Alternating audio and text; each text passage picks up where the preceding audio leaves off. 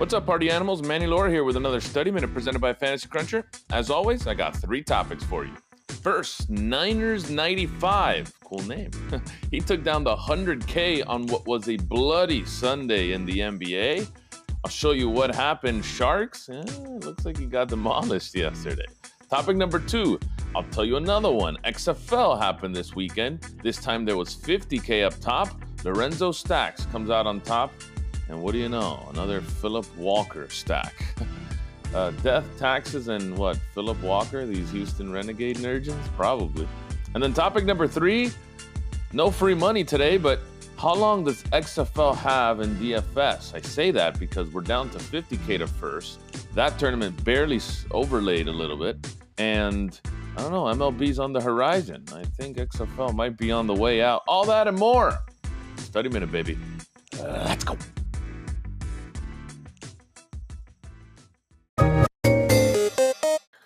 Niners 95. Niners 95. Take down the 100K on what was a brutal Sunday for most. This was awful. If you look at the tournament yesterday, took a look at the Sunday shoot around, the one that had 100K to first, it was a bloodbath. Guys in the top 10 all had less than 10 lineups outside of Nickelback. So it was 5 lineups for Niners 95. He cashed 3 of them, one of them obviously being a winner. The second place guy had 6 lineups in total. The third place guy had 2 lineups, and so on and so forth. There were 4, 2, 6, 2. It was terrible. There was only one guy who ran 150 lineups in that top 10, and that was Nickelback for life. We've talked about him before. But the winner yesterday, Niners 95, pretty. I wouldn't say lucky, but use the right people. Perfect players, in my opinion. There's no way you should have landed on some of these guys, but he did. The 4% Alex Len. Hey, good job. 34 points from a 3,900 guy. But the lineup went something like this. Lonzo Ball, who had a 50 yesterday. Brandon Knight, Michael Porter, Dragon Bender. Okay. Alex Len, Bradley Beal, LeBron James, and OG Anunoby, who, if you saw all the tweets, had like 6 steals in the first half. That was pretty nice, man. It's weird because if you look at that game log, he's had this many steals in the last 2 games. Now, do you think that would have been sustainable? Obviously not. I mean, you can't go from 6 steals in one game to 7 steals the next game, but there you go. He finished with 60 yesterday, leading Niners 95 to an overall score of 358.5. The next best score had 356.25. So a nice little 2-point victory there. All in all, 5 lineups, $15 each into $100,000. That's $99,985 in total profit. Again, there's always that one person out there who wants to see the exact profit. There you go, my friend. Niners 95 with your 100K on a Sunday. Hey, pretty darn good if you ask me. Topic number 2, Lorenzo Stacks. I think we've mentioned his name a few times before. XFL took place this weekend, and he took down the 50K. I'm going to kind of mash this one into the third topic.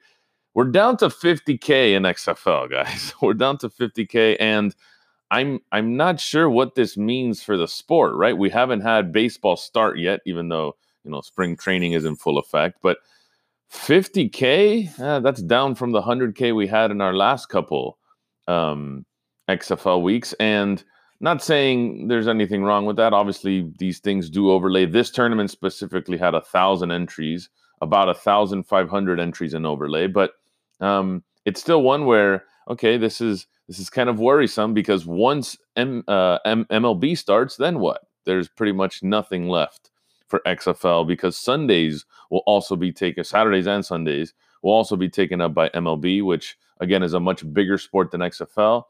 I'm not sure how much we can last in XFL. Either way, Lorenzo Stacks took it down. He took down 50K in the biggest DraftKings tournament, and he did it again with Philip Walker.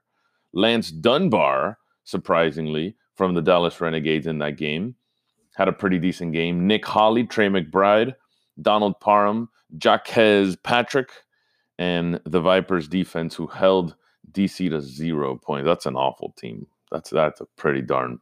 That's a bad team. Anyway, the Philip Walker stack this time went to Nick Holley. Nice. I know there were some injuries, I think, on Houston, but Nick Holley was the guy. He ran it back with Donald Parham, and I guess Lance Dunbar just happened to fit in, considering he was one of the most chalky running backs on the slate. So your standard, I'd say 1-2 stack from one team. He ran it back with 2 from the other side. So a 4-man game stack, kind of unconventional considering it was 2-2, right? 2 from one team, 2 from the other. But that could have been a mistake there. Not a mistake. It just happened that way, right? Like, I don't think he forced a 2-2 from both teams. But other than that, I thought it was a fantastic lineup. No one scored under 10, and that's including a defense. No one really scored under 15, considering Lance Dunbar was 14.5. Very, very solid lineup, and obviously 50K in XFL. I'd love to see what the next week's XFL contests look like, but until then, we might be looking at some of the last, top tier XFL weeks going into baseball season.